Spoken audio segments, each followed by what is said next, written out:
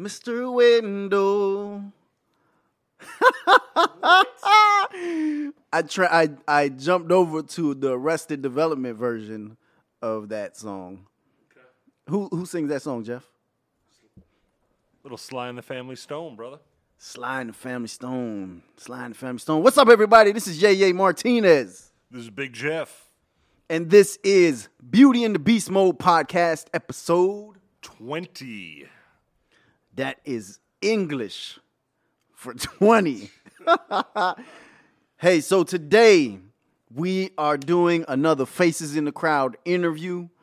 I'm excited about this one, right? I'm jazzed because I know this individual personally. I know his heart. I know his spirit. I know some of his jokes. We got comedian Will Blaylock in the building.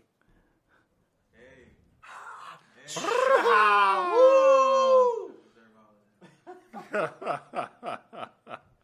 Will, welcome, man. Thank you for having me, Jason. Yeah, I appreciate you saying my entire name like that. I didn't know what you went by. On the podcast. Hey, man, real quick, why did you come out to be on the podcast today? Don't say because I asked you. No, man, because I enjoy talking to you. I feel like conversations flow. I don't have to look for it. It just flows. I don't have that kind of connection with a lot of people, so I thought it'd be fun. Cool, man. I appreciate that, man. I would say the same, man. Thank you. You know, that's good, man. It makes me feel good. Give me warm and fuzzies already. Jeff. I wish you had a soundboard. We'd be like, oh. What do you want to do? We could do the if you want, man. Nah, man. We Just past that moment. hold up a hand or something and let me know when you want. Nah, man. Appreciate you being here. Faces in the Crowd interview for episode 20 of Beauty and the Beast Mode. For those of you that might be listening for the first time, our Faces in the Crowd interviews, we like to take the people that you might not ever get to meet in life and have them tell us their story. The way they want to tell it. We'll help narrate, but we want to talk about their beginnings, their aspirations, where they've been, where they hope to be, and then what they want their mark to be on this world. So those of you that have listened, you know how we get down. We like to have fun. We like to laugh. We like to put a lot of positivity back out there. I'm going to warn some of the people out here that might be used to the way we typically do things. What do you think, Jeff? That there may be a little F-bombage and some explicit material spoken about? Potentially, right? I'm not going to put that on Will like that, but potentially, like he said, you know, as comedians, we start to get into these conversations about, we get real passionate. That's all I'm going to say. Okay. Yeah. So, and it's all right. Like, I'm just saying, like, you might want to put your kids somewhere else.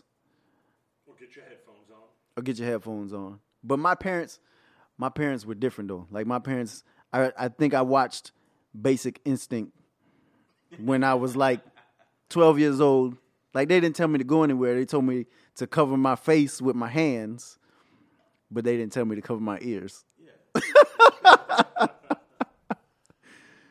Jeff, how you feeling, man? Feeling good, brother. Feeling good. It's been a couple of weeks, right? 2 weeks? Yeah. 2 weeks? What's been up with you? Not a lot, actually. Not a lot. I think just kind of laying low, man, trying to really find some inspiration and trying to tap into some creativity, trying to find some different approaches to reach the people out there, man. So that's about it. Nothing major here. But we're not here for us. Today we're here for Will. I was thinking of ways to get you to the people. Your Facebook videos are they're really interesting, man. Just the push-ups and shit. So interesting, in fact, that you decided to do a parody one day. Yeah. what was going through your mind when you did this parody, and what is it a parody of? Okay, bro. I guess for anybody who's listening, I gotta remember that people listening to our conversation, they're probably already aware that you do motivational videos. And I was looking at one of the motivational videos that showed up in my news feed, and You were like, why is you this on here? were doing some push-ups, and it was like it was either nighttime or early morning, but either way, it was not a good time to be doing push-ups outside. I was like, what is this nigga doing? Who is he? I was like, man, let me fuck with this shit, man. Let me fuck with this shit. So I had some turkey ground beef, some ground turkey on the stove, and I was like, let me put my niggas who can't do push-ups on. Let me just tell them that, life gives you turkey, make turkey meat nachos. I appreciated that, man. I think like once somebody does a parody of you, like you made it. I felt like I could step out of the comedy game after you did that video of me. You gotta have a lot of personality for somebody to be parodying you. You know what I'm saying? I suppose. You ain't gonna see a parody video of Joe Biden and shit like that. All the parodies of Obama because he resonates. You can't Yeah. So it says a lot about yourself, man. I'd like to say, well, yeah, okay. That's about as much as Obama. If you Yeah. wanted Joe Biden, if you did want Joe Biden, I'll just be like, you just stand there like Emperor, like the Sith Lord and Star Wars. He stand up the hood. That's all he do. I don't even know what he sound like. so Will, comedian. How long have you been doing comedy now? Oh man, my 3-year anniversary is coming up in December, bro. Okay. 3 Yeah. 3 years of passion, man. I'm so happy I found it. I had nothing else going on. How would you describe those 3 years? It went through phases, bro. When I first started, I was really bright-eyed and bushy-tailed. I was just so eager to please other comedians when I first got in. I seen a comedian I liked who did something good, and I was like, man, I want him to see me do good. Or like, it was similar like when I see a lot of military memes on the computer. It'd be like first year, and it'd be like a nice clean cut, Right. and then like it'd be like fourth year, and it'd be like he eating cigarettes out of a cereal bowl. You know what I'm saying? Yeah. So that's how it was, man. It was cool for that, and then I started getting bitter. I don't know. Around when did you think that you started getting bitter?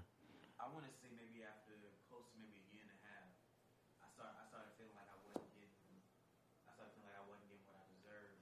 Like I started looking at guys who I felt like I was better than, headlining shows, or I'd be opening for a guy who I felt like I was better than, and I just be like, why am I not headlining? Like, what is it that I'm not doing right? You know what I mean? And then it just At that point, did you even feel, not that you didn't have headline material, but did you think that you would have been able to carry a headline spot as far as like going 30, 40 minutes? looking back right now, I know I would not have been able to. But at the time, though, I got so good at killing 10-minute spots. I could destroy a 10-minute spot, a 5-minute spot, maybe even a 15-minute spot. And I guess, you start getting the big head, like, man, I could do 30 minutes. In 15 minutes, I got a lot of material I didn't even use. That's good. But then now I'm just like, nah, it wouldn't have. Yeah. I would have burned out at about 15. Burned down. I would have loved to see that. Yeah. Like, God protected me from that, man. He made sure nobody asked me to headline any of their shows a year and a half in, which was definitely smart, man. But yeah, I got over that though. It was starting to make comedy unfun for me. I didn't know I was competitive until I did comedy. You don't know how competitive you are until you get good at something, and then you start to care about it more. And I just seen guys who did what I would consider hacky material, getting booked everywhere, and I'd be like, why? How? What's going on? And it would make me mad instead of pushing me just to write more original, fresh material that can put me up at that level without having to take the easy route. So I think that's where I'm at now, just eager to push boundaries right now, man. So let me ask you, for those who don't know you,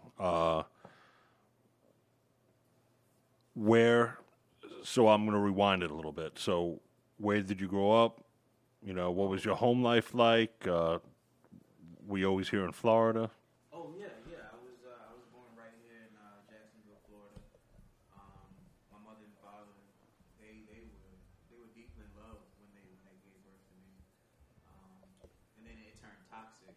I think after they gave birth to my sister, she's about 4 years younger than me. We lived in Jacksonville, and they split up. I was maybe 4. My sister was maybe 1 when they split up, and then we just kind of the dynamic kind of changed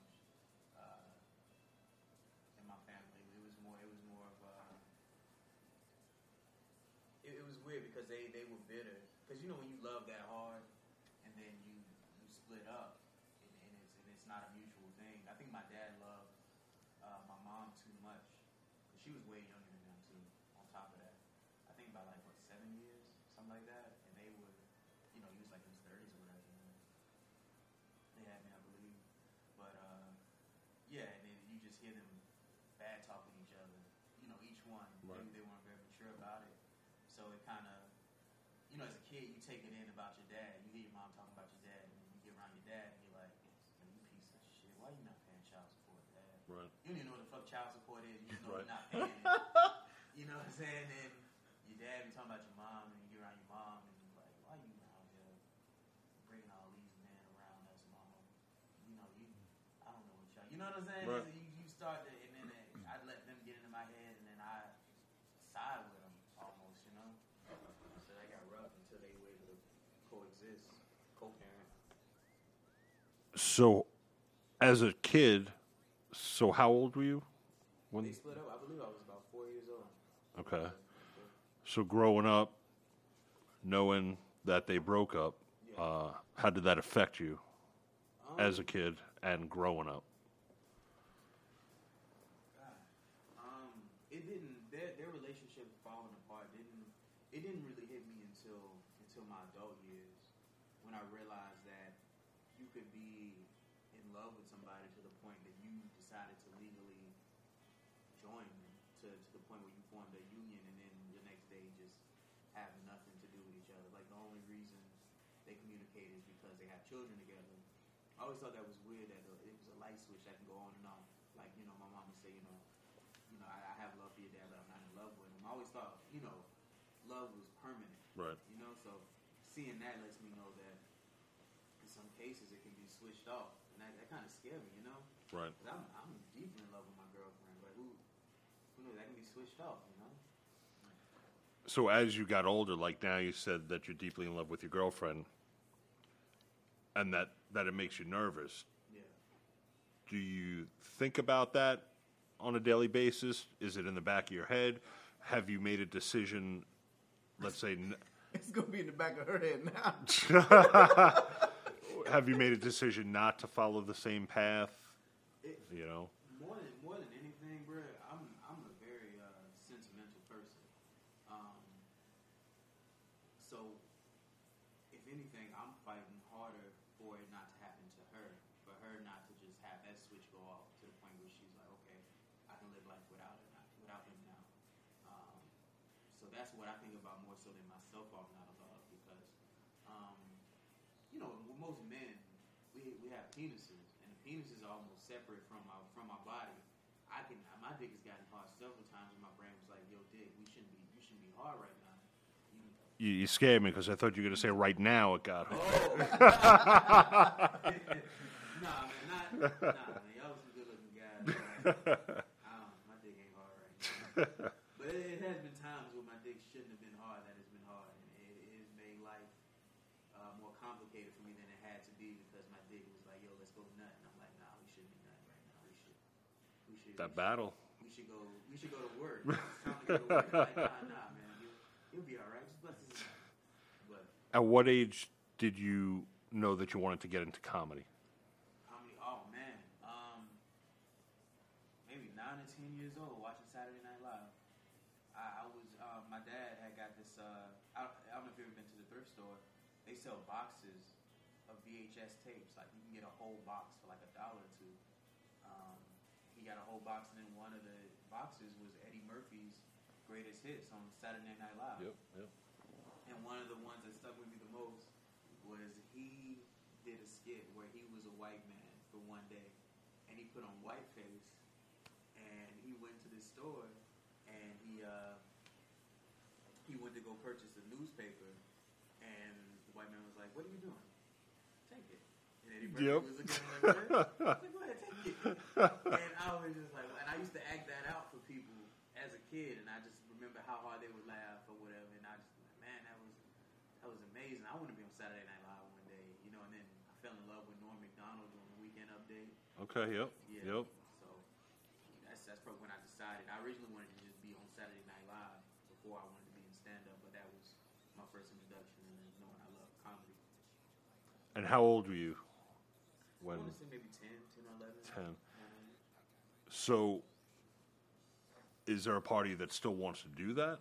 Saturday Night Live? Yeah. Oh, man, as it is now, no, man. They are terrible. Have you seen it lately? Yes. Jesus Christ. They are fucking terrible, man. It's almost kind of like, it reminds me a little bit of All That. They used to come on Nickelodeon. They so bright and colorful, and it's just not. If I could go back in time, though, to one of the earlier seasons, I still have a place for them in my heart. But I kind of like boundary pushers, man. So throughout the years with SNL, because obviously that was a big influence with you, I'm gathering, with the way that you talk about it. So what, like those Eddie Murphy years, those I think like 80s, right? Was that your favorite cast that was on there? The thing was, it was like it was weird the way I watched it because I can't think of a time where I actually watched Saturday Night Live. A lot of times I'd be watching reruns of past seasons. Okay. So I didn't know who was with who. I just knew the skits. Gotcha. You know what I mean? Because I don't think I ever watched any of them live. Okay. So we threw some stuff out on Facebook yesterday, and somebody was asking what would be like your favorite shows from the 80s, 90s, and 2000s. Favorite shows, like just point blank period? Yeah, like comedy shows. Comedy? Oh, man. Gosh.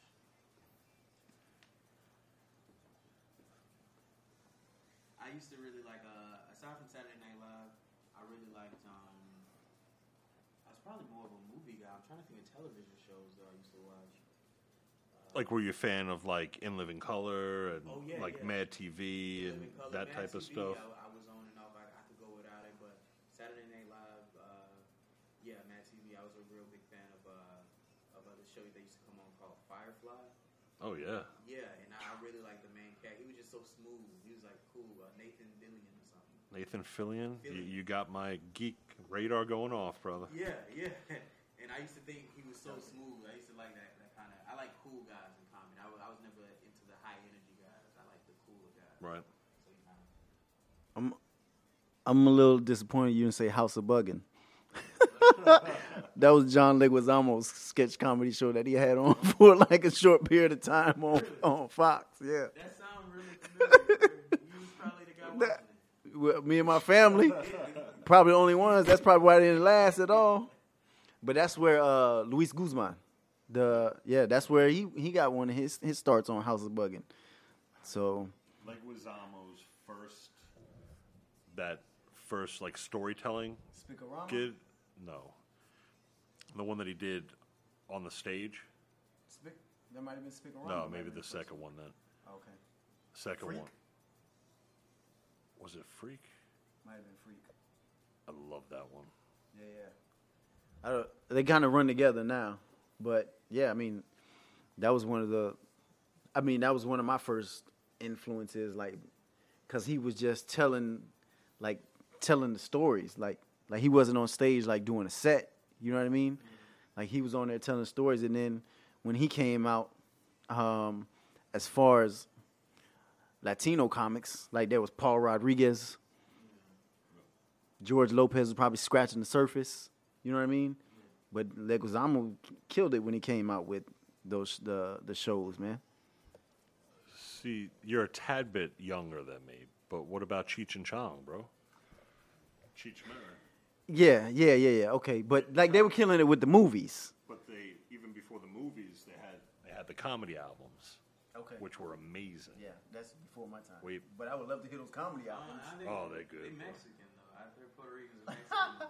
But not Cheech Marin is. Oh yeah. Yeah. But Tommy Chong, that's his name, Tommy Chong, right?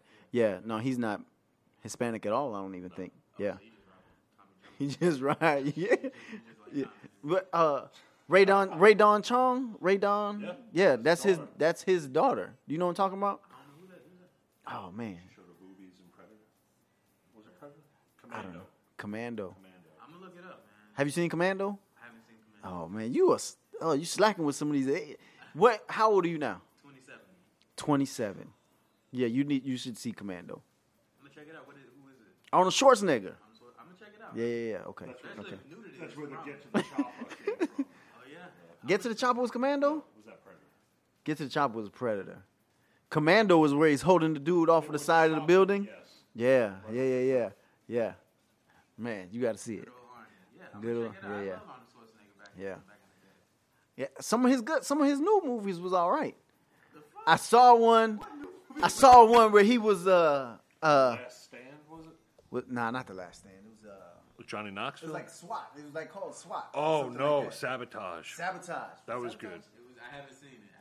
I'm gonna check it out. Yeah. That was Yep. Step. You got Netflix. You got Netflix. Yeah. Step your Netflix game up on because Netflix right now? I don't even know. Oh, you just plug Netflix. We try to get some sponsors. We trying to get some sponsors, man. We trying to get that little banner on the side of our SoundCloud page. That's what we're trying to do, man. So back to you, Will, man.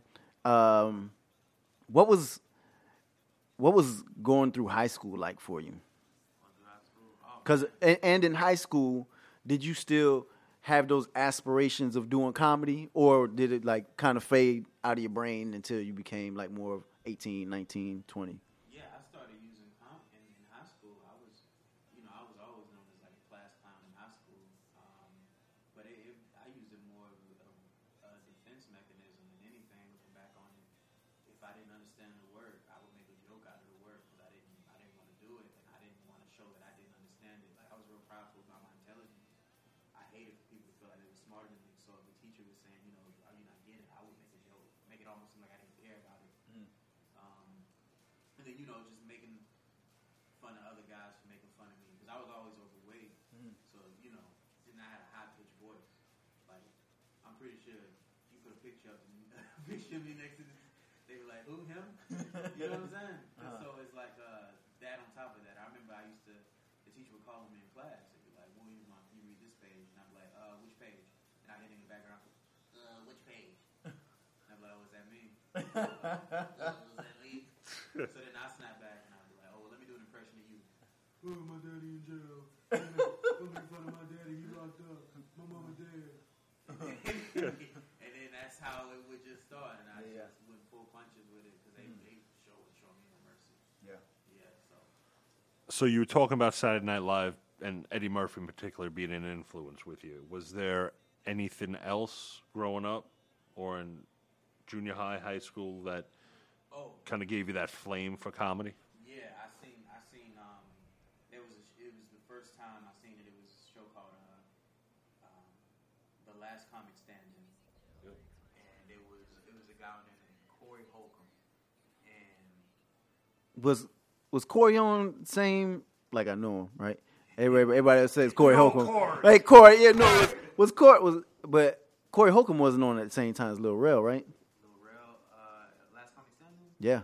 I don't believe he was on the season with Dat Man, Richard Barr. Oh yeah, okay, yeah. Yeah, and it just blew me the fuck away. It was to the point where I even Was Gary Goldman on that season? Or he's on the next I one? think he was with Because that's when they actually like had challenges and like lived in the house or something like that. Yeah. They was fucking with the Chinese Dat fan because he used to do like kung fu. Yeah. And shit like that. Yeah, but when I seen Corey Holcomb, that changed because before that, my whole comedy knowledge was just Saturday Night Live plays. But what about Def Comedy Jam? I didn't watch it as a kid. My dad wouldn't let me watch it, just because I would sneak it in. But by the time I did get to watch it, my preference was so set on a specific type of comedy, and it was so influenced by Norm Macdonald more than anybody else that when I seen this over the top, it was more performance art than it was material, you know. So it was just a point where it wasn't doing anything for me. I needed material to get me.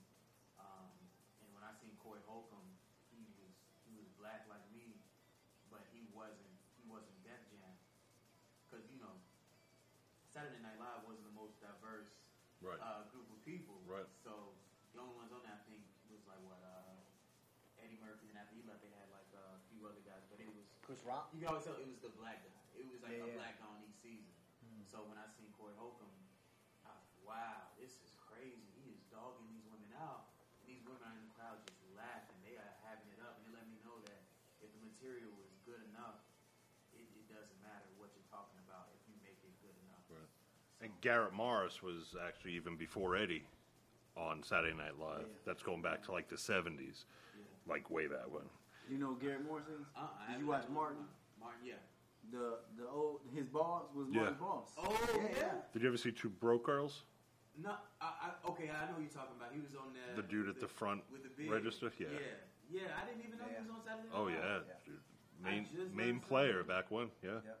I just read a book called The Comedians. They gave it to me. It's supposed to be like a history of comedy, and they started like they skipped over a lot with the black guys. But I'm gonna check that out. That is, I did not know. I just Yeah. learned something new. Yeah.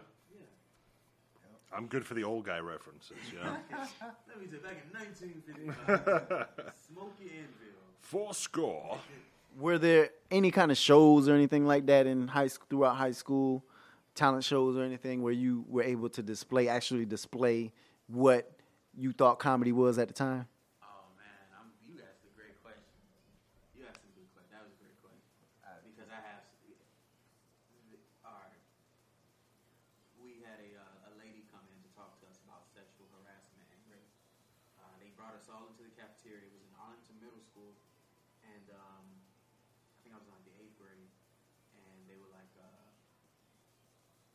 she was telling a story about how she got raped, and she was like, if anybody else here wants to tell their story, please come up. So I raised my hand and I said, can I tell my story? So the first thing I do when I raise my hand, the dean at the time tells me to put my hand down. And the girl said, no, it's okay, let him come up. Not knowing that I'm a fucking idiot. But the dean knew. But yeah, she knew. She knew. So I walked up to the front, she handed me the microphone and said, go ahead. And I said, it's a problem in this school a lot of times when we're trying to dress out for gym. The guys grab each other's butts. And it makes me feel weird when they grab my butt. And I kind of feel like they want me to grab their butt. And the class, and everybody is just screaming. And I'm just like, guys, stop grabbing each other's butts. And before I can even go sit down, the dean is doing this, giving me the finger, and she brings me into the office, and she's pulling out my file, and she's writing stuff down. She said, what's your mom's number? And I was like, I'm sitting there playing dumb, like, what are you talking about? We grabbed me. And then the girl who got raped actually came into the office and was like, no, it's okay. He was just telling the story. We told him to do it. And I was like, wow, I'm a piece of shit. I'm a terrible piece of shit. So do you feel like that was your first actual performance? It really was. It was so Andy Kaufman-esque. Right. I was just up there wide-eyed like, you got to stop grabbing each other's butts, guys. What did you take from that? Oh, man, how good it felt to just say what I thought was funny and have other people find it. Right. It's funny. Mhm. So I didn't realize how comfortable I was in front of large groups of people. It was amazing. So when you write your material, do you write stuff that makes you laugh, that you find funny, or do you write for an audience per se? Definitely myself, man. It was weird. I think a lot of new comedians do it, and I definitely was no exception. I tried to write stuff to be shocking. You know what I mean? stuff not necessarily that I had a connection to, but stuff that I was like, oh, this is gonna trip them out. Nobody's talking about this, and I had to let go of that to the stuff I found. So, in the same set, I may talk about police brutality, and then talk about how much I like Popeye's chicken. You know what I mean? Or I might talk about, like, I got new stuff I'm talking about where I like, the rap music I like, but then I might turn around and talk about like abortion or something. But it gotta be something that I feel passionate about. I'm not writing it no more to be like, this is gonna trip them out. Nobody's doing this. It might even be happy to a point. Like I just started. Yeah, I definitely write for me, man. How much of a role does pop culture, politics, things happening in the world around us play in your material, in your writing, in your thought process, or does it even? Yeah, of course it does to make it relatable. But I think what I try to do to make it timeless is put it back on myself. If you talk about yourself, you can continue to talk about that. Right now, a lot of guys, might be doing Donald Trump jokes, but in the next couple years or whatever, that's not going to matter. I guess Donald Trump is going to be good for the next couple years, or however long the election lasts, whether he gets elected or not. But it'll be so time specific that they can only use it for a specific amount of time. But I try to put the joke back onto myself. Like if there's police brutality going on, I talk about myself being murdered by the police, so I can call it back whenever I want. It won't age as badly as it would as if I'd be like, man, what's up with these police out here? They shooting everybody. You know what I'm saying? I won't be able to use it. Well, police probably still gonna be shooting niggas in 10 years. It's been for decades. Yeah, what's up with Pepsi Crystal? Some shit like that. If I found if I put it on myself that I can use it, it has a better shelf life. So you were talking about your material and certain material. Have you ever had an instance where you're performing at a show and, let's say somebody in the audience didn't like what you were saying? Like, did you have problems with them during the show or after the show? Or oh yeah, I did a show in Savannah, Georgia. It was Savannah, and I did a joke about domestic abuse, and a girl booed me. She was booing me, but it meant so much. You got booed? She booed. It was one girl.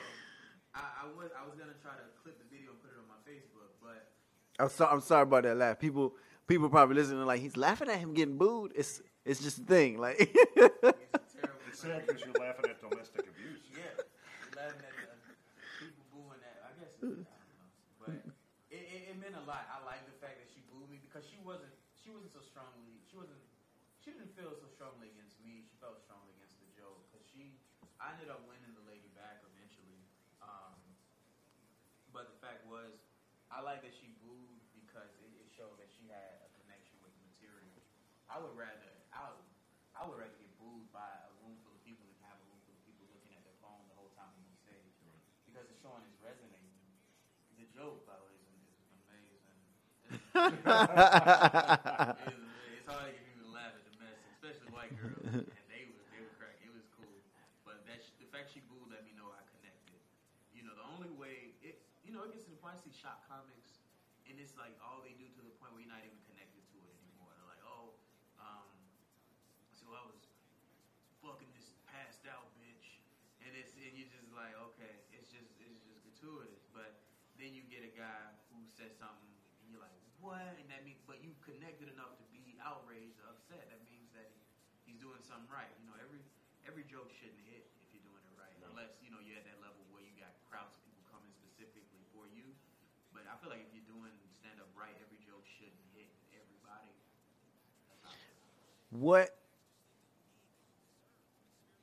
How does Will Blaylock write? What's the process?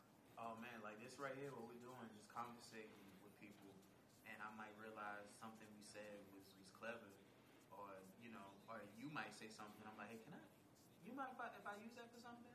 I was talking to one of my friends, another comic, and and I was just talking about religion, and he said, yeah, I thought converting to Islam was just a phase that black guys went through in prison. I was like, can I use that? So it just comes from conversation. It's rare that I can force myself to write, but if I'm just talking with somebody, cracking jokes back and forth, the smallest little quip from somebody can write a whole 3-minute joke. Do you, when you write out when you do a 3-minute joke, or you think about a 3-minute joke, do you write it out verbatim? Yes.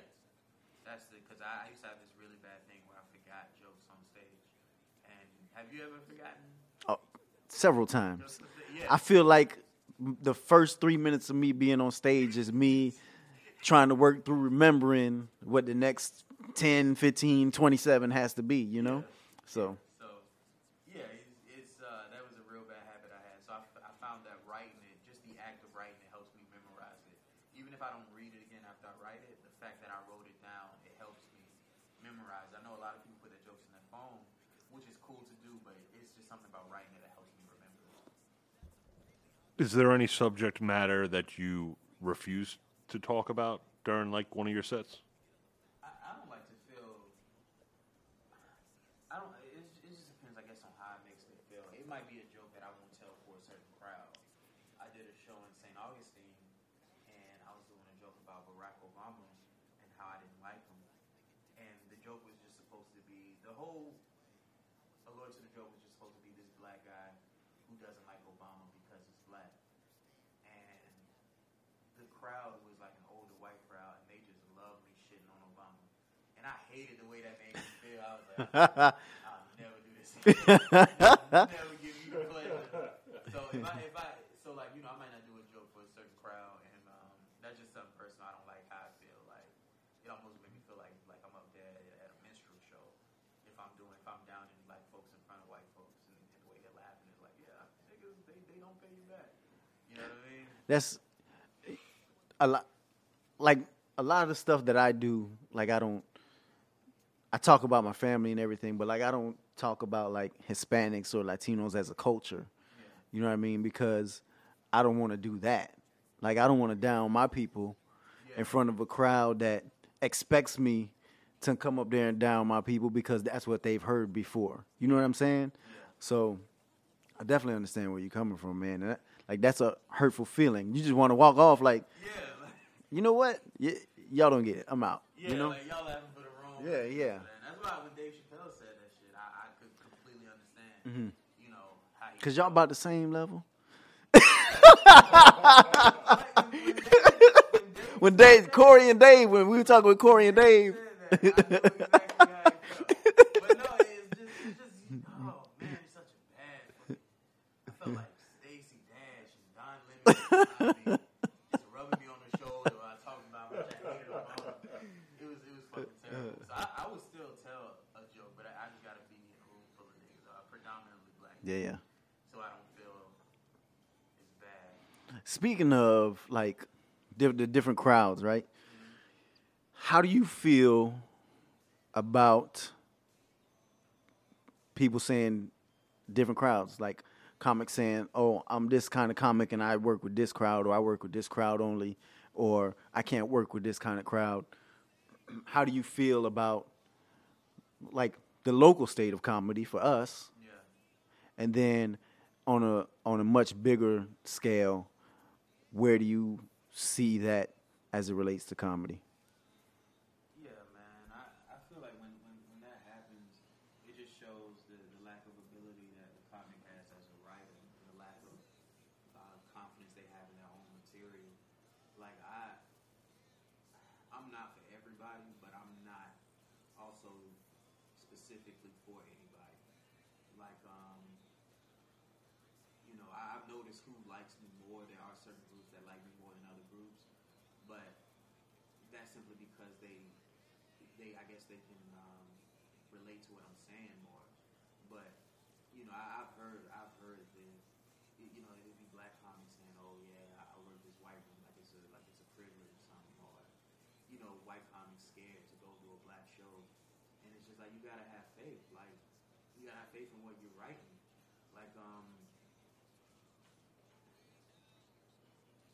Like I The most recent show I did was in St. Augustine. It was an older white crowd, and my material isn't very relatable for them. I don't feel like they can relate on that level, but I feel like at the same time, the material is so strong that even if you can't relate, you get it. You know what I mean? Like, I open with, hey, I know it's a lot of white people in this crowd. I want to let you guys know I say nigga a lot, so we got that in common. You know what I mean? So it's like, if the material is strong enough, you can do what you always do. You just got to have faith in it. I think a lot of comedians fuck up when they want to please everybody. They look at it as a business as compared to an art form. I remember I was listening to comics a couple months, no, years ago maybe, and he was giving, it was a newer comic and an older comic, and he was just like, yeah, man, I'm reading these jokes, man, you say nigga too much. He was like, yeah, man, if you say nigga, you're not going to be able to do this kind of show or that kind of show. He's like, oh yeah, you're right, and that's when I realized it's not so much comics being for certain groups, it's more of certain comics being in it for the art, certain comics being in it for the money. Certain comics want to be marketable to everybody because they want to make as much money as they can make. Some comics want to be as good as they can be, and sometimes that means not being relatable to a certain group of people, and so be it. You know, I think I do the worst in front of older black women, but that doesn't stop. When I go into a show and I do a show and there's older black women in the crowd, I change nothing about my act. And there have been times where I've murdered a crowd of black women. I was going. When'd you get out, bro? We were both going to some Burger King. A GoFundMe account. But, you know, and it's just because I don't change it. Because I feel like if you change to fit a crowd, then you're not really. You might have some people that say, "Oh, he's pretty good," but it's not going to hit him where it should be hitting him. You know what I mean? Like, let's say Corey, for example. You know Corey. Corey Holcomb? Oh, of course. You know his material is misogynistic. It's fuck. It's shitting on women. Let's say one day he did a show for a crowd that was mostly women, and instead of doing his normal shtick, he, ladies, man, men are dumb. Ain't they dumb, ladies? Ladies, don't y'all hit? And then, of course, he's gonna make, you know, mostly they're gonna laugh or whatever. But if he goes out there and he does his thing, he's gonna piss some women off. He's gonna piss most of them off. But the women that like it are gonna like it. He's gonna have a fan for life. So how do you get to that level, right? Because at this point, somebody like Corey Holcomb is already there, and when they come to see Corey Holcomb, they know what they're coming to see, right? So how do you navigate that?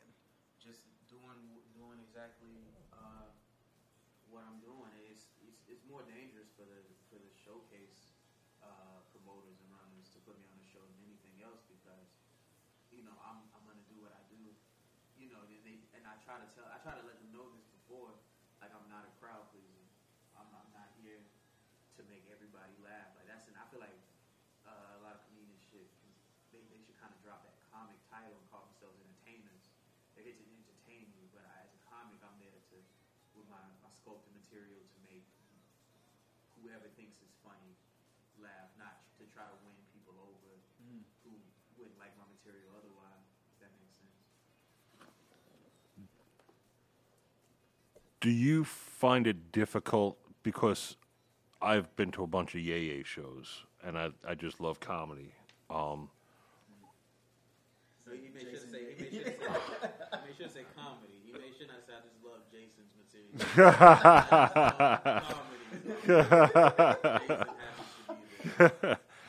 But I've seen there's one night when he kills, and then there might be another night that it's He's gonna say that's just not when it's not as much, let's say. And the way that I've always looked at it is, because we were talking about crowds and stuff like that, like that first audience was people, I don't know, who could relate to it or maybe have a better sense of humor. I definitely know that there are times you could see people in the audience when you're like, this dude came and just got like dragged here by somebody because he don't want to laugh at all. do you find that difficult? Like, do you think funny is funny no matter what type of crowd is there, that either they get it or they don't? Yeah. My stuff is good and they'll laugh, or do you think that crowds do make a difference some nights? Yeah, crowds definitely make a difference, because sometimes they get kind of a hive mind. I've seen it where some of the crowd they kind of feel like they're laughing because other people are laughing. You said hive mind, like group think? Yeah. Yeah. It almost is a thing, but the thing about and a lot of other guys who I like is that they have so much personality. I'm talking about locally right now. They have so much personality that it's impossible for them to kill every crowd, because their act is filled with so much of them that it's bound to not resonate with somebody. It's bound to turn somebody off. I use McDonald's as my main analogy. McDonald's serves billions. They let you know we serve trillion served, billion served. But who's gonna tell you that McDonald's is their favorite restaurant? You know what I mean? Right. But you might go to Cincinnati, like a nice little quaint Mexican restaurant, something like that. You know what I mean? Like that make authentic Mexican food. Right. Even though they might not have served billions, the people who go there, they might have a guy who comes there every day for the last 12 years on his lunch break because they have the best quesadillas in the city. Right. So it's like I look at comedies. You're either gonna be McDonald's or you're gonna be the Mexican restaurant Okay, all right. You get what I'm trying to say? I totally understand, man. I totally understand. I don't think I don't think I'm everybody's bag. I don't think everybody's bag, but that's like, I think there's unique and there's authentic, right? So unique, you could be different. Yeah. Like, you're unique, you look different, you have a different look, like, but a lot of people could be unique, but are they authentic? Where's their material stemming from? Exactly.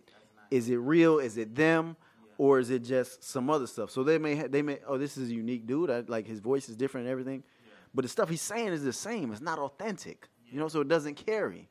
So I totally understand what you're saying, man. I think a lot of cats haven't figured out being unique and being authentic. They think they can get on stage and they're a new comic. You're unique because you're new.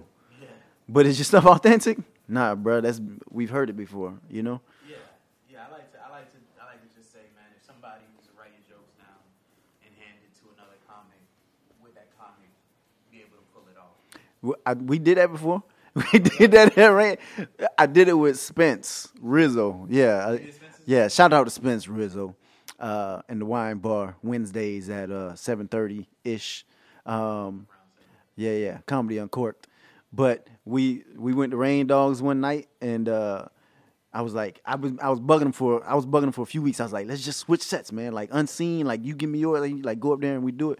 We went up at the same time on stage together, had 2 mics, and he was trying to do what I had. And my material is way longer than Spence's and like more, and then Spence has those like it's they're kind of quick. Yeah, they're kind of quick and like witty and everything. So I had to try and figure out what his words meant and transcribe it my own way. He did the same with mine, and it was I couldn't pull Spencer's stuff off. You know what I mean? Yeah. Exactly. Because I feel like there's certain people here, there are certain people in the Jacksonville scene that you couldn't do that material sight unseen. Mm-hmm. If I was to write down certain notes from certain people here and hand it to a guy who's never met them to read it off, he'd be like, wait, hold on, what? Yeah. But then when the actual person does it, it's because it's so. But then you got guys here who literally share jokes. The jokes do decent, but it's just like it's so fucking generic, and that just means anybody could tell a fucking joke. Speaking of, would you ever have? Because we've heard like before, like people writing other people's jokes or whatever, like writing for them, writing with them, however you want to put it, right? Would you ever allow that for yourself personally? Right now, no.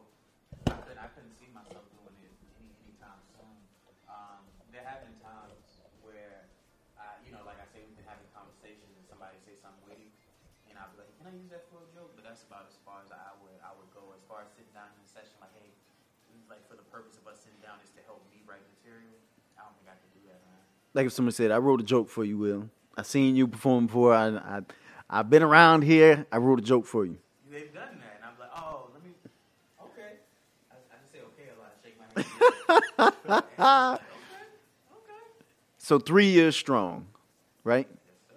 Close to 3 years strong. What has been your greatest moment to this point in comedy? Oh man, I think getting accepted to the Laughing Skull Festival was probably one of the coolest things that's ever happened to me. And for those that don't know, explain the Laughing Skull Festival a little bit. The Laughing Skull Festival it's in Atlanta. It's about 7 days long, and it's just with comedians from around the United States. Just come to Atlanta to do comedy. There's a competition, and you get to win. But just the whole atmosphere is very conducive to comedy. I've seen some really good comics out there. So the fact that I could be included with that, and it was the first festival I ever applied to. So that did wonders for my self-esteem and my confidence. So it was it's just a week-long festival and comedy competition that goes on in Atlanta. And it's just amazing, man. One day you'll get in. I have to submit first, you know. Like, how often do you record all of your sets? I've recorded none of my sets, man. There's a comedian out here who looked out for me way more than I deserved, who recorded my set, cut it for me, and sent it to me to send to the festival. Yeah. And I sent it to the festival the day after they stopped accepting submissions. I was like, shit, if they take my $25, they're gonna accept the festival. Yeah. The submission, and they got in, and I was just like, ooh, wow, thank you, man. Mm-hmm. I do the bare minimum. I do the artistry of it. As far as the business and networking and submissions, I'm terrible with it. Why? I guess it's just not fun. It's childish as that is to say. I enjoy the fun part. I enjoy coming, talking shit with the other comedians, and going on stage, getting off stage. But the whole, hey, I seen you said, man, I heard you got a show here. I want to come to your show, or doing a whole going around selling tickets. So how does that hinder you? It closes a lot of doors. There are some comedians who have the potential to put me in front of people who would love me, but the fact that I don't like their comedy, it keeps me from talking to them on a regular basis. It keeps me from respecting their opinion, and it's terrible. Like it's so bad because the worst fucking comedians have the best fucking rooms, and they have the biggest fucking crowds, and you just gotta sit there and just not work with them because they suck, So, kind of what you're saying, what I'm getting from you is that you have certain morals or beliefs or how you feel about stuff, and you're not willing to compromise that just to get a gig.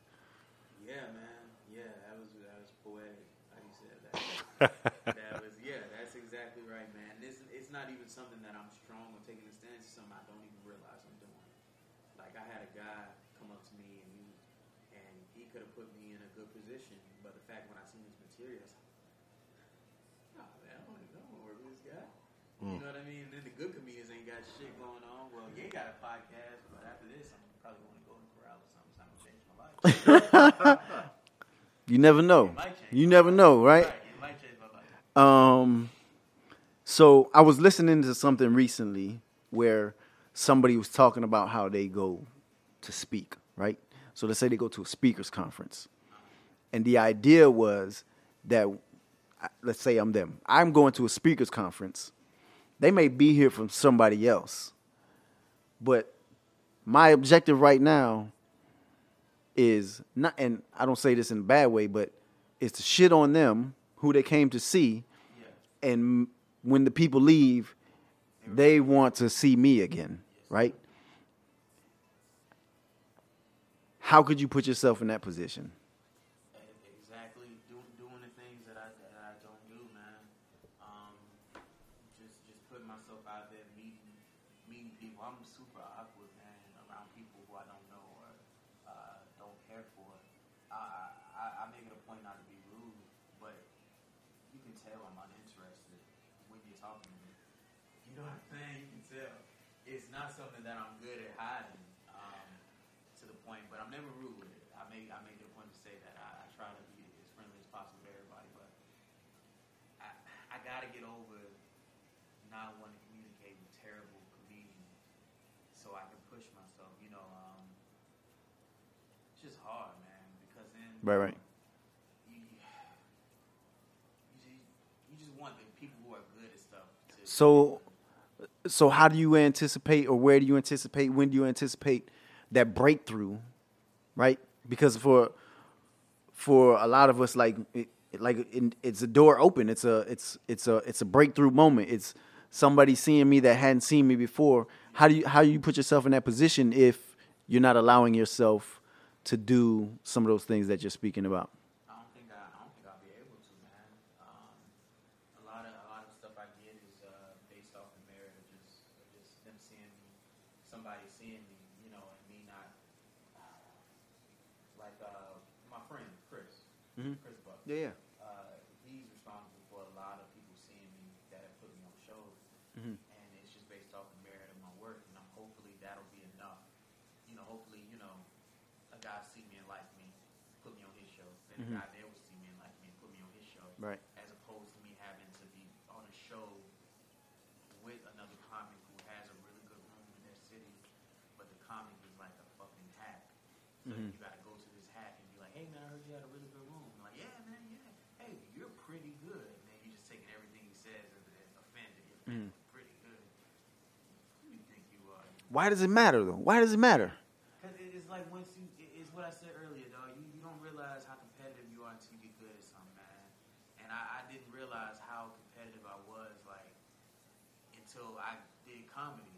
You know what I'm saying? It got to the point where, it's like, on any given night, I might not laugh at anything the comic is saying. He was fucking slaying because I'm thinking, how do you come up with this? That was good.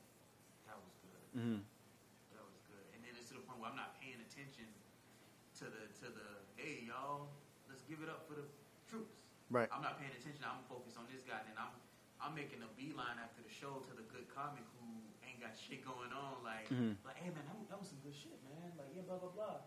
And then the hack with the awesome room, I'm not even acknowledging him when I should be acknowledging him. You know what I'm saying?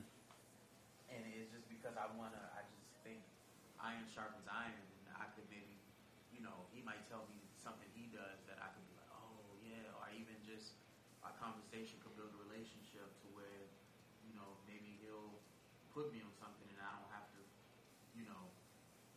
just grin and bear it talking to this hack.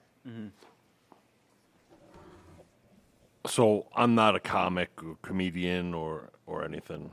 What term do you prefer? I like comic, man. You like comic? I'm sorry, I didn't mean when you said comic or comedian, it just raised the question if you prefer comic or comedian. I think I was listening to, I can't remember what podcast it was, but they were going back and forth on the comic comedian thing. Yeah. And really not even going back and forth. Somebody's like, when I hear comic, I think like open mic comic. When I hear comedian, I feel like it's somewhere that's out there like with that profession that's out there, like shows, road gigs, all of that. So that's why I was just wondering what term you preferred. So you prefer comedian, I'm saying. I mean, I want to say it's interchangeable, but I understand their perspective. I say comic. So I'm not a comic. Shit, now you made me forget what the hell I was going to say. Son of a bitch. We get the mic back. So, Laughing Skull Festival. Yeah. What did that produce for you? Oh man, I got to just see some amazing comics, some really good guys who I've never met before. And how did you fare? How I felt? Oh man, it was a fucking murder scene every time I left. It was just, hey, a lot of them folks never They told me I was by far the funniest. In Jacksonville, in the city, they made it a point to tell me they've never heard of any Jacksonville comics. I've gotten the best backhanded compliments. But yeah, man, it was. I actually got to a few of them sent me friend requests. Just kind of let me know if I was back in Atlanta, I had a place to work. So, that was pretty cool. I had these visions of just like network execs seeing me and be like, hey, I like this nigga. Was it like that at all? No, not in my shows. The shows were, they had crowds, so I don't know who was who in the crowd, but I got no that kind of network exposure out of it. But my goal is to get back in and get noticed by somebody who can put me onto the Just for Laughs in Montreal. Yeah. I think if I did the Just for Laughs, I probably would relax a little bit, because Just for Laughs and working with choreography. You can't relax. You can't relax after so. That's not the pinnacle. I thought it was. That's not the pinnacle. Like, that's when you're like, okay. And listen, like, I'm nobody, right? But I feel like that's when I would be like, okay, this is where it starts. Okay, I got you. You know what I mean? Yeah. Like, this is where it starts now. Like, next level. Like, I'll talk to y'all later on. You're right, bro. I guess I can't see past it right now. Right now, Yeah. it just seems so unattainable almost that, it's like get that, that's it. And then, who knows, once I reach that, then I'm like, okay, now I know what's next. So years ago, I was in a band. I was in a bunch of bands, but I was in a band that we were playing a lot, popular, hitting the road all the time. So at what point, do you have a mindset of, let me, whether it be those rooms that you don't want to do for those hacks, do you just say, let me slam out every show and kill it to as many shows as I can, get in front of as many people as I can just to get the name out, your name, your comedy, everything about you this way? I don't know. Like I said, I'm not in the business, so. Yeah. But do you feel like you did that with? So, like with my band, we played every crappy show in front of like 2 people and just went pounded until we started getting the notoriety, more people at the shows. We're getting bits in the newspaper and all this stuff, and we wound up winning some big contest out of 100 bands. We went to Toronto, Canada, and all this stuff. So, like, the more that you get out there in front of more people and stuff like that, gaining popularity. So I just wanted to kind of ask, after all that bullshit, wow, what is your mindset like for rolling forward in the future? And I know you mentioned the Montreal thing. Yeah. Like, what's your kind of goal? Oh man, short term right now, I want to. My goals have kind of shifted more so from where I perform, who I perform for, as to what I'm performing. Like my short term goal is to have 35 minutes of strong material, and that alone will open the doors I need to get to Montreal. But when you were saying, yeah, I've done that approach, doing shows I didn't want to do, because it's kind of weird, man, with comedy. That's why I like the open mics, because if I can go up there, and if I don't feel like going up, I don't have to go up. But then you start to make commitments to people, and the day of the show, I'm like, oh, fuck, let's go, do this. And then, luckily a lot of times you get up there and you're happy you came, but sometimes it's like, it's hard to cut the switch on, Have you ever had that, where you done one of the shows you didn't want to do and you couldn't get your mojo right? The biggest one that I remember is we had a showcase in front of 3 different record labels, and there were literally, I think, 10 people there. And when we got there, I was just like, are you shitting me? Really? Yeah. So it bums you out, and mentally it kind of takes you out of the game. But then it was just the band getting together, and like, I don't care if there's just the janitor, the jizz mopper here, like, Like this dude, we're gonna play our hearts out for him. Yeah. You know, so it was like, let's just kick it into overdrive and do it. But yeah, mentally, like right when we got there, it was like, damn, really? You know, but then it was like, let's slam it out. See, yeah, that's probably I should probably surround myself with people with that mindset you had, because even when I was at the festival, before it was over, I was ready to come home. I was at an Airbnb and I didn't like how I could hear the music from the next room, and I was like, man, I'm ready to go home now. You know, and it's like it's hard to cut it on and cut it off, and I want to get that mindset of, you know, let's just do it, but it's hard, man. That's why the mics are so precious to me. Right. The one thing that I learned from all the years doing the band stuff was nobody's going to do it for you but you. You know, like we always had people who were like, I'm going to get you this show, and then it would fall through.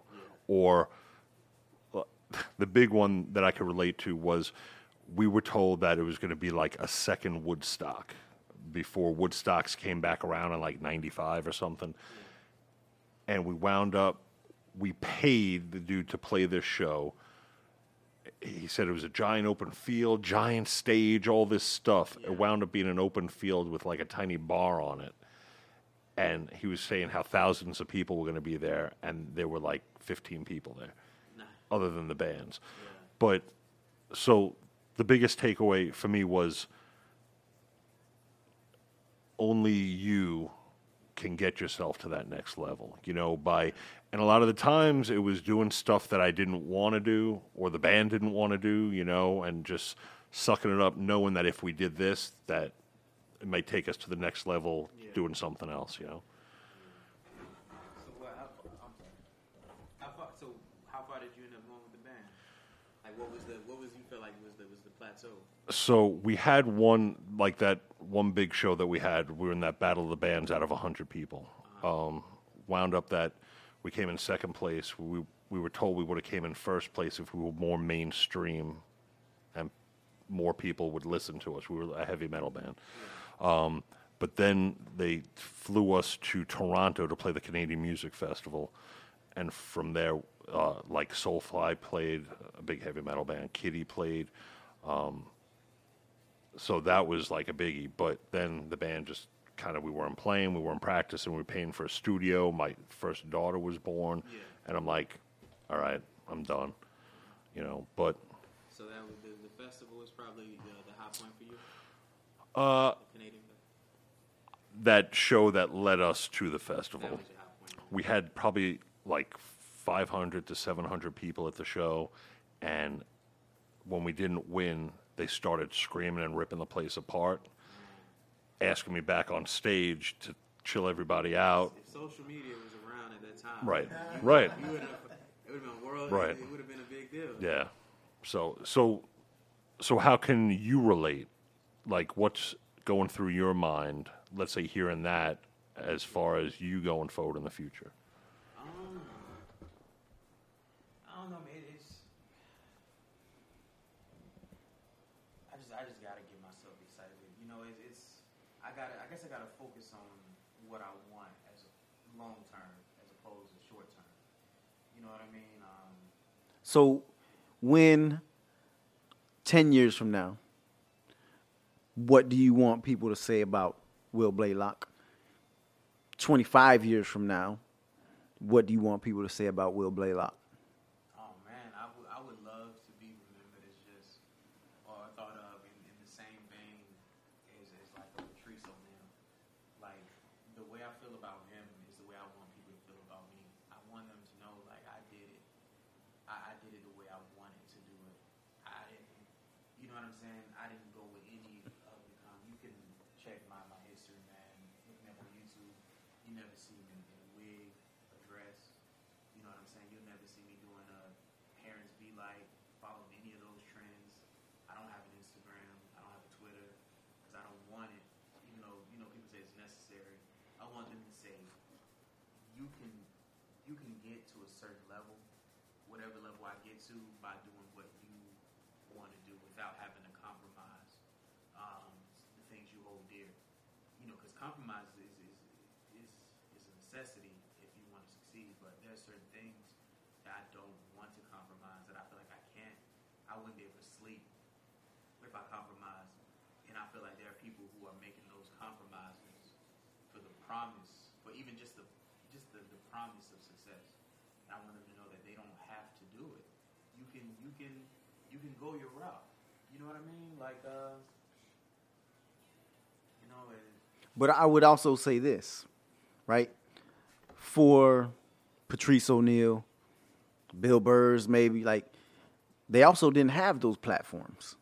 You know what I mean? So there really wasn't a choice there to put a lot of their stuff out the way that we can put our stuff out now. Yeah. You know what I mean? Yeah. So in my mind, it's like, well, would they use that as an advantage for them? Yeah. Oh, I get what you're saying. And when I say I don't have an Instagram or Twitter, it's not because they didn't have one. It's because I don't want one. You know what I mean? I enjoy Facebook because it gives me freedom to put as much as I want to write. I believe Twitter is 140 characters. Mm-hmm. It takes me 140 characters to set up this. You know what I mean? So I would have no use for that, and I don't want to short my jokes down. 140 characters would be the pause in between. The dot showing dramatic pauses. And then for Instagram, I don't like short videos. I can't get my point across in a short video. It has to be a build up for me. You see me do. I'll sit there and build up a joke for 3 minutes just to say, "Shut it, snitching on niggas," just for that. So, you know what I'm saying? So it's not something I can use. Or why the long face? Why the long face? Exactly, bro. So it's like I wouldn't be able to utilize it. For me to use it would mean changing something. Cutting stuff down, cutting stuff out.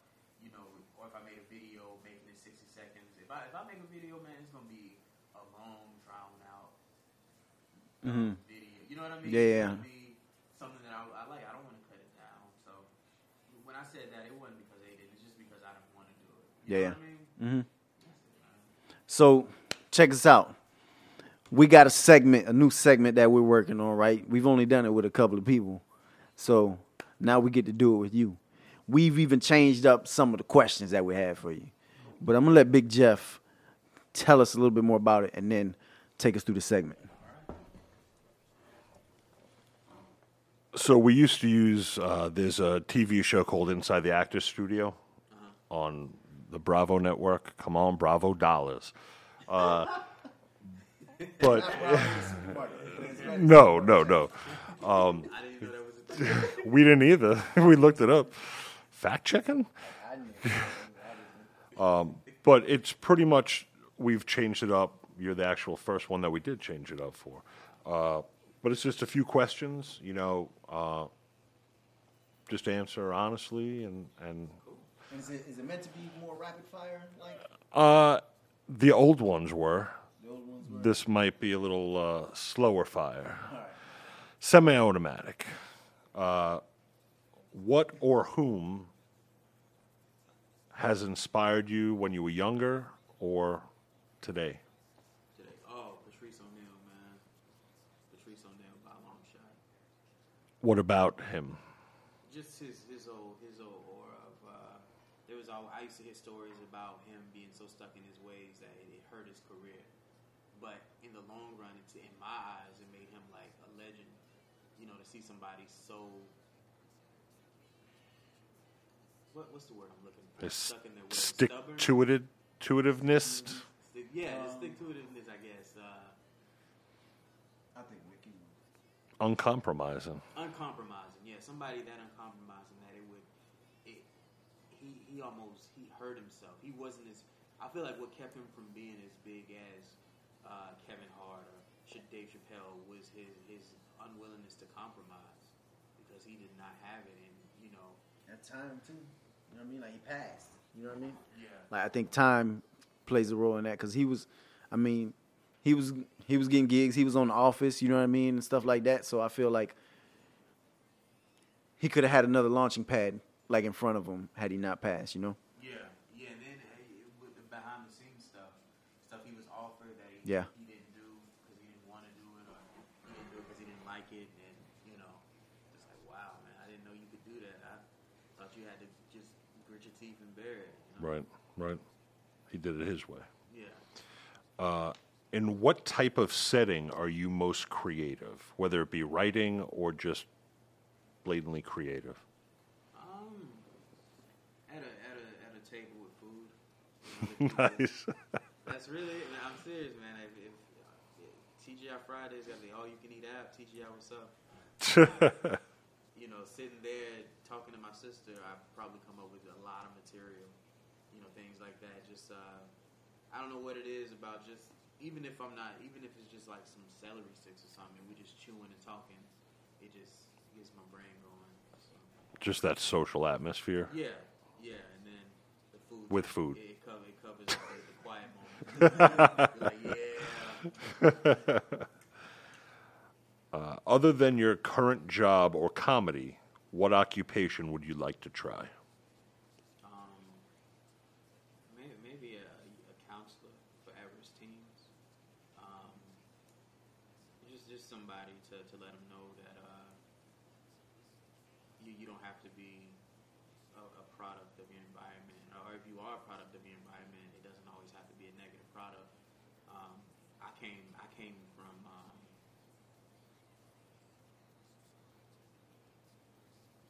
drugs hit my family hard, and it's come to show that my family has an addictive personalities, and I could have easily been on drugs or selling drugs. It was drugs were more accessible to me than books. You know what I mean? I had the library was further away from my house than the dope man. You know what I mean? Right. And I knew the dope man by name. So I would love to be able to tell somebody like, hey, even though you're here, it doesn't mean you have to stay here. And even if you enjoy it here, you can make it better. So. What made you? I'm gonna slap you. I swear to God.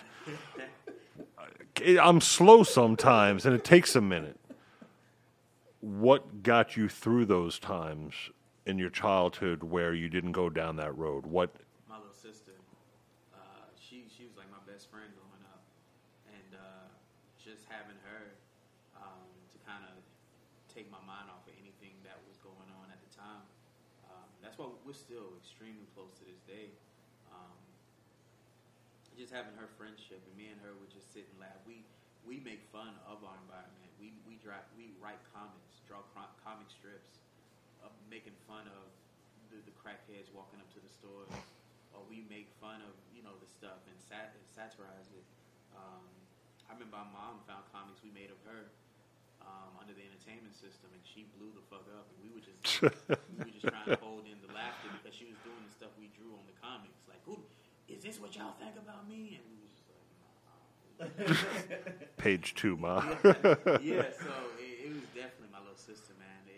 That's what we wrote. That's exactly. Yeah, even like she had this long robe, and her titty would always be out, and we always just tell her like, "Ma, can you fix your robe?" And she'd be like, "I'm in my house." Like, man, you don't have your titty out. You live there. And so, and the thing she's yelling at us with this paper, like, "Is this? And y'all drawing titties on here?" And her titties just hanging out. Like, okay. So you made the conscious decision to go that other route. Yeah, for your sister. It didn't even apply to us, man. We were always in the house. It was almost like even though we were in it, we were separate. Almost. Cool. What do you want your audience to take with them after a performance? So, kind of meaning, do you just want them to walk away with a smile on their face, laughter in their bellies, or or are there specific things that you would like them to take away? Oh man, if I could get them to look at something at a different point of view, even if they can't accept the point of view, just be able to understand it. You know what I mean? Like one of my big things recently was the whole homosexual thing. I'm not attracted to men, but I understand there are men who are born attracted to other men. It's not something they can cut off.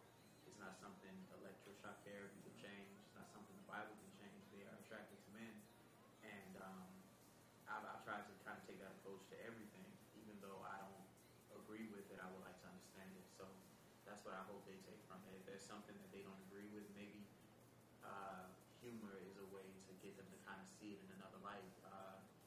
Jon Stewart has done that for a lot of people. He's used comedy to help people understand politics. So maybe I can help people understand race relations, gender inequality, things like that. Nice, brother. If you had access to a time machine and were able to use it once to travel to one place on one specific day, where would you go and why?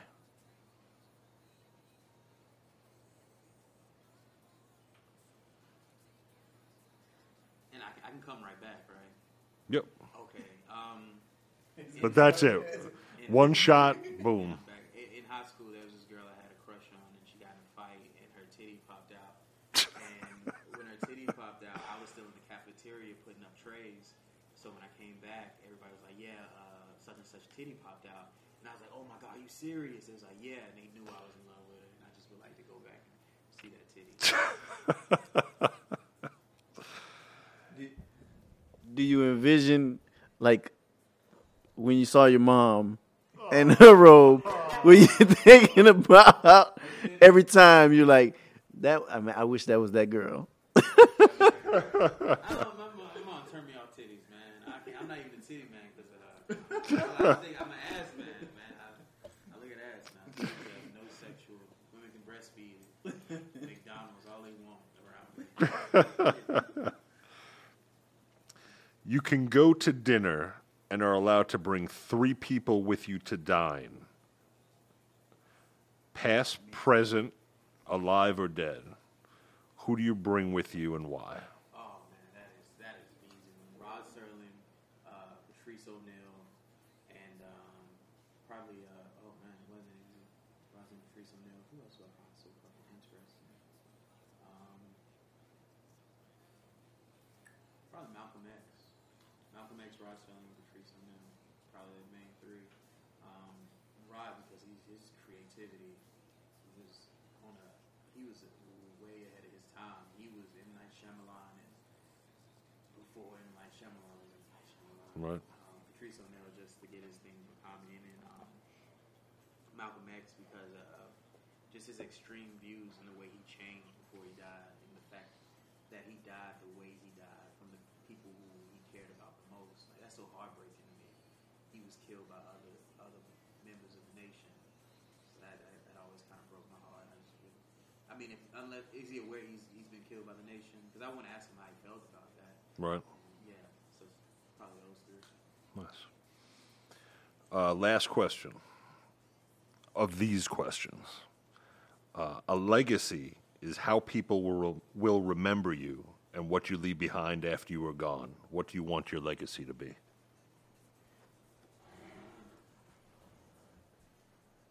I think it's a recurring theme here, man. I just wanted to know I did it my way, man. And the things that I didn't want to compromise on, I didn't compromise on. What's up? Good job, man. Yeah. Pew, pew, pew. That's the soundboard. Yeah. Man, that was a great. I think you did really good with that segment, man. Really good. I think you did well with that segment.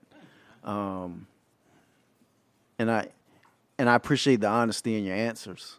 You know, Yeah, and my girls will kill me for that titty thing. bruh, I feel like we could write a lot of stuff off of this episode, but I appreciate your honesty, man, and I appreciate your candor and being you. You know, I think that some comedians and probably obviously new cats, right, that don't know much about comedy yet, and I mean I'm still a new cat, but being able to come on here and speak from the heart and not try and sell Will Blaylock comedy. You know what I mean? Yeah. So I appreciate that, man, and I feel like everything was really heartfelt. So, In the same instance, check out Will Blaylock comedy. yeah, in the same instance, yeah, he's not. You have to go to his Facebook page, people, because that's what he's working with right now. I don't have a Twitter. That's what he's working with. No Twitter, no Instagram. Facebook page. Check them out there. So I think we've come to the point in the show, Jeff. We have. Will, we've come to the point in the show, probably going to be your favorite part of the show after you hear about it, because I know you love Team Grasshopper. I know how much you love it. This is the beast mode moment. All right? So, to me, this show, you talked a lot about being true to yourself, not booking gigs just because, there are people in the crowd, right? And then kind of just sticking to your roots as far as how you feel comedy should be. So the Beast Mode moment today comes courtesy, again, of Team Grasshopper, and it is attempt mastery while maintaining an amateur spirit.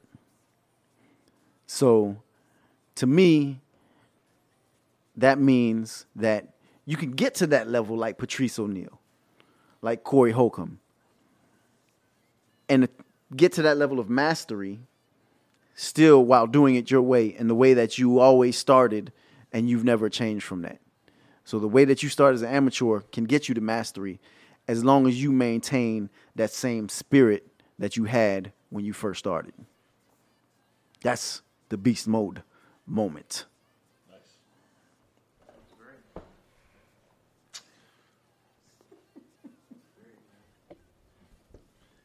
So it's time for Jeff's joint, and you got to give me a sec here, as always. As always, Jeff is pulling together Jeff's joint, but Jeff's joint will kind of ties the show all together. I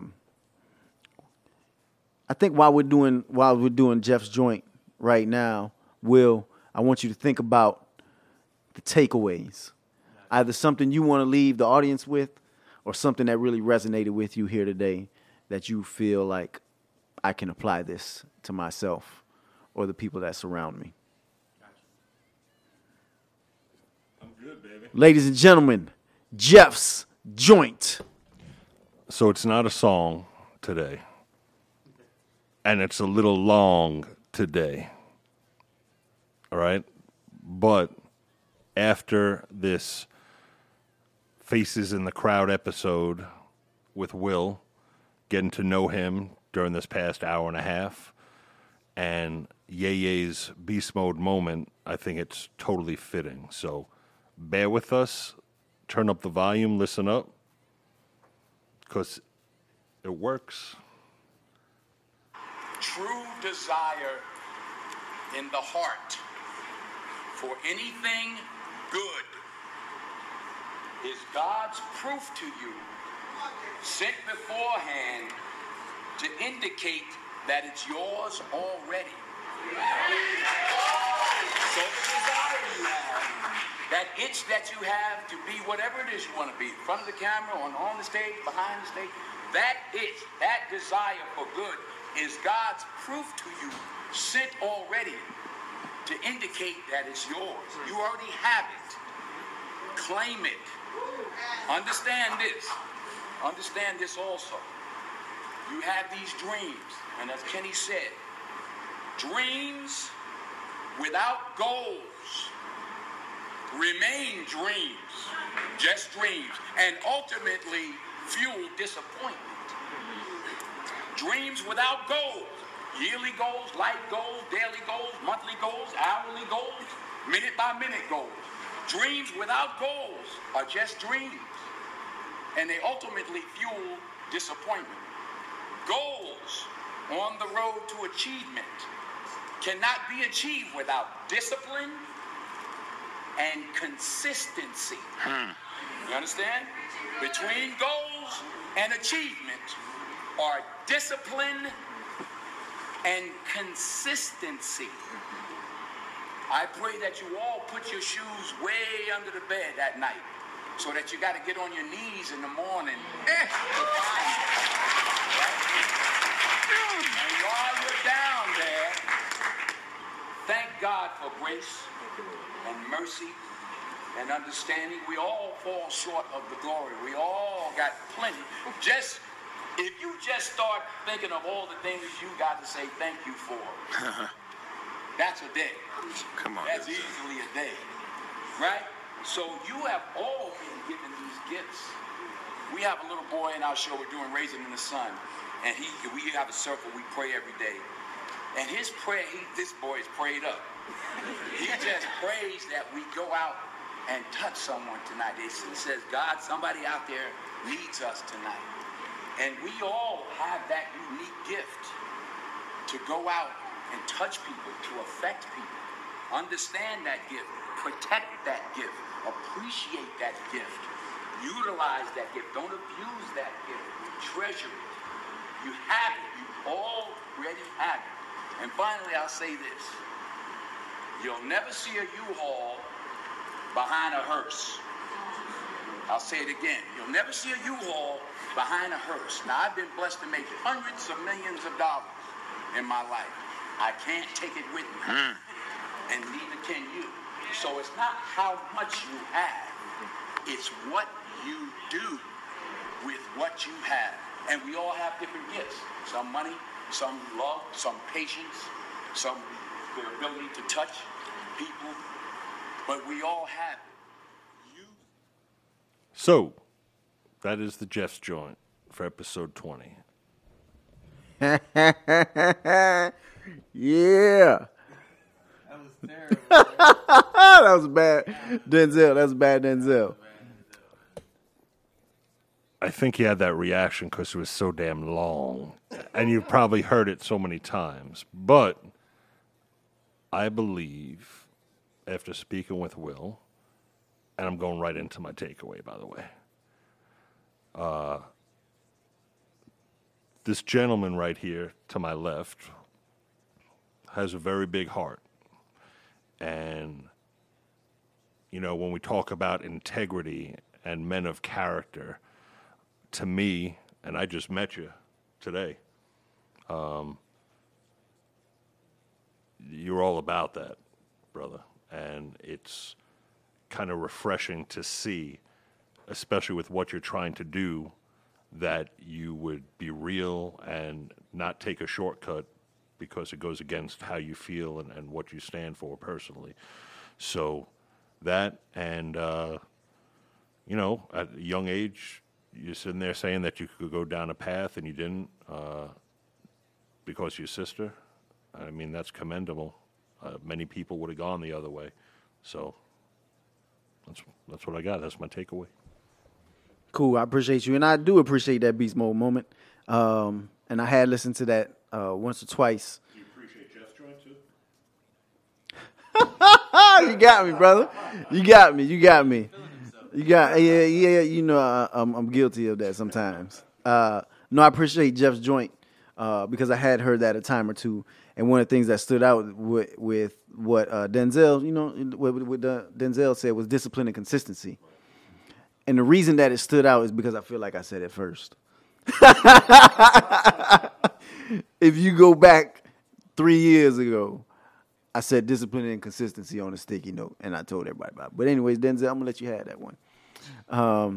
But takeaways for me, one thing that stood out to me is when Will said drugs were more accessible than books. And it was, I don't know if those were the exact words, but drugs were more accessible than books. And that the drive that you had to realize that there was a talent there and continue to focus on that talent as opposed to falling into a totally different lifestyle, to Jeff's point. So I appreciate that you said just because you're in that environment doesn't mean that that's the product that you have to be. You can be a totally different product and then show everybody that I'm this product. I'm not a product of what's happening right here. I came from this environment, but this is the product that I am, and you can do the same thing. You don't have to be what's right there. Like, you can make your way to the library, you know? Yeah, so I greatly appreciated that. And then,